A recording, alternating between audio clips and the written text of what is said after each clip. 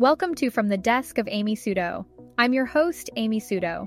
Join me as I explore the art of creative entrepreneurship, writing, AI, and how to travel the world as a digital nomad. If you want to stay updated, don't forget to hit that subscribe button and visit amysudo.com for more. In today's episode, we'll cover the journey as a successful freelance writer and the release of my new book on freelancing. Let's dive in. A year ago, I was working from a cute little cabin in Flagstaff, Arizona. My partner Kyle and I were on a let's get out of Los Angeles road trip where we almost moved to NYC, then almost moved to Portugal, and finally decided to keep traveling. The last few years have been filled with an abundance of travel and should we move here moments. One morning, I was drinking a latte on the front porch in the Flagstaff forest, bundled up in the spring morning with my journal in front of me. I wish I could tell a younger version of myself how I got here, I thought to myself. In fact, as I thought about my 7 years as a working writer, I realized that the younger version of myself would be over the moon with the life I was living. I had written for TV, wrote and produced a scripted podcast about the last radio station at the end of the world, and these days I'm writing and publishing a thriller novel for the world to read. That life of a full-time writer I had romanticized growing up, I'm living it. I get to wake up in Florence or Lisbon or San Francisco and write for my life's work. Insane. When I was coming up as a writer, there weren't any good books on how to master the nuances of what it takes to be a freelance writer. The job is part business, part art form. You have to be great at customer service and negotiating, but you also have to stay on top of your craft and accumulate skills and knowledge to keep adding value for your clients. Being a six-figure freelance writer is difficult but deeply satisfying. And as I've connected with listeners like you in my community, I saw there was a need for some of the things along my journey. And so Six-Figure Freelance Writer, a holistic guide on finding freedom in freelancing was born. The reality of books about freelance writing. Most books about freelancing suck.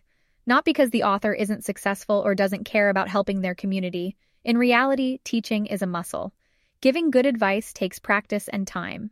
Think about all of those challenges on my favorite reality show, Survivor, where all the contestants are blindfolded except for one, and the non-blindfolded caller has to lead them around obstacles to find puzzle pieces.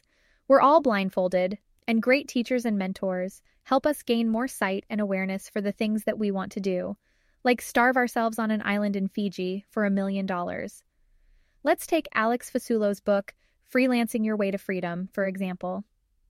Even though I'm not a fan of Fasulo, I was excited to read her book. But when I actually dove in, I realized that it wasn't a book about freelancing. It was a book about side hustles and outsourcing. Those things fall under more solopreneur/part-time entrepreneur territory. And it makes sense.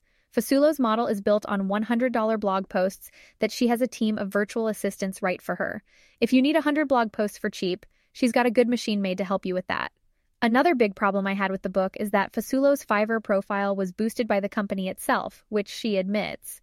So her success was augmented because the platform she was freelancing on featured her in commercials. Like I said, no shade to Fasulo. She put in the work to capitalize on the momentum she was given and built out her side hustles from there. But as someone who has played with the idea of low-scale offerings, I realized that any projects under $5,000 are usually not worth it. Unlike Fasulo, who doesn't meet or really interact with clients, she has templated emails her assistants send to everyone, including an angry client template. I spend quite a bit of time getting to know my clients so that I can do great work for them. This is the fork in the road when it comes to freelancing.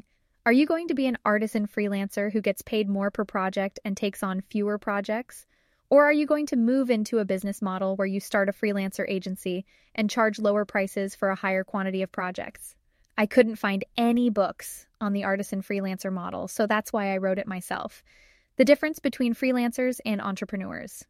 There are two paths in life. You can be a craftsperson or an operator. This thinking really helped me stay on the right path, so stick with me here. A craftsperson is someone who spends their time learning skills and educating themselves on their industry and craft, takes time to be intentional with fewer projects, often has their own personal art projects, and then earns a living from commissions as well as from selling their own work.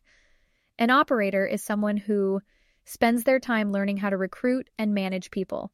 They are business-focused and know how to negotiate, and also learn what they need to about taxes and legal things, get satisfaction from finding a great deal, happy customers, and continued growth.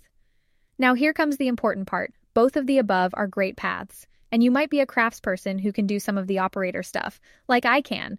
but those tasks are not what puts you into a flow state. Making stuff does. The goal of this exercise is to pick the path that will make you the happiest.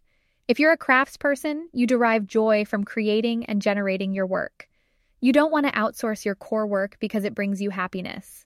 You love learning, teaching, and being fully immersed in what you do. You find yourself in a flow state, and hours can pass by when you're working on your craft and you barely register them.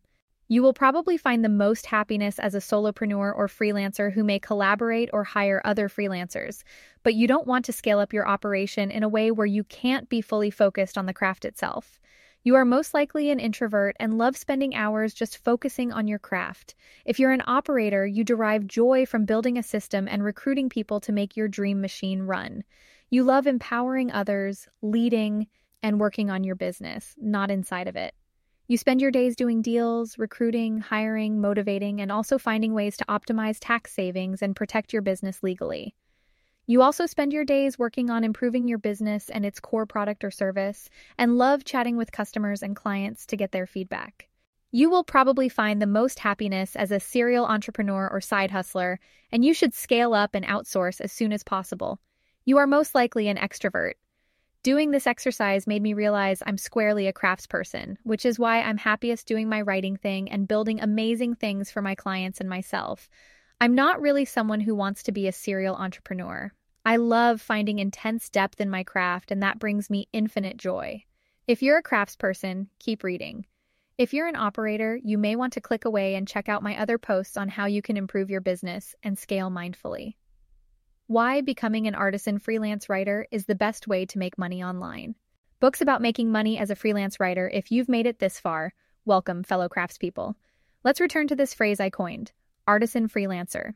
I created this title to describe craftsman freelancers who are creatives first, take sabbaticals from client work on occasion to focus on their own creative projects, are obsessed with skill building and leveling up their craft. Artisan freelancers get the privilege of working on some of the coolest projects with the best clients who prioritize creativity and quality when it comes to the finished product. As an artisan freelancer myself, I've loved lending my skills to these top-notch projects and clients. My clients regularly fly me out to work with them, pay me bonuses for lending extra brainpower to make sure their project is a success, and they also support my art and personal projects. This new type of freelancer is disrupting the traditional view of the gig economy, where people work for next to nothing and put in crazy hours. It's also disrupting traditional industries like Hollywood. If top-tier talent is available on demand, more creative work begins to be democratized. In short, music to my ears.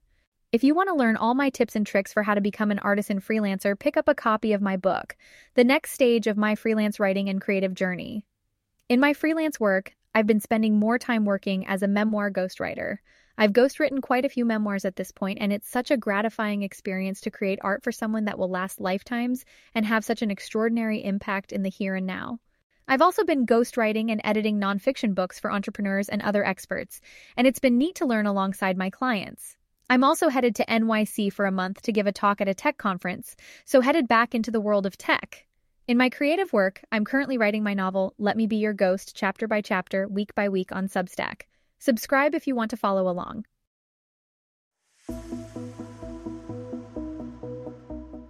In this episode, we explored my personal journey as a freelance writer. From the Desk of Amy Sudo is powered by Wondercraft AI, a text-to-speech tool that you can train to speak in your voice to easily generate podcast episodes, voiceovers for blogs, newsletters, YouTube videos, you name it. To get a discount on your Wondercraft AI subscription, go to the link in the show notes or use my code SUTO50 at checkout, and that is SUTO50. Thanks for listening, and don't forget to subscribe or visit my website, amysudo.com, for more. And I'll catch you in the next one.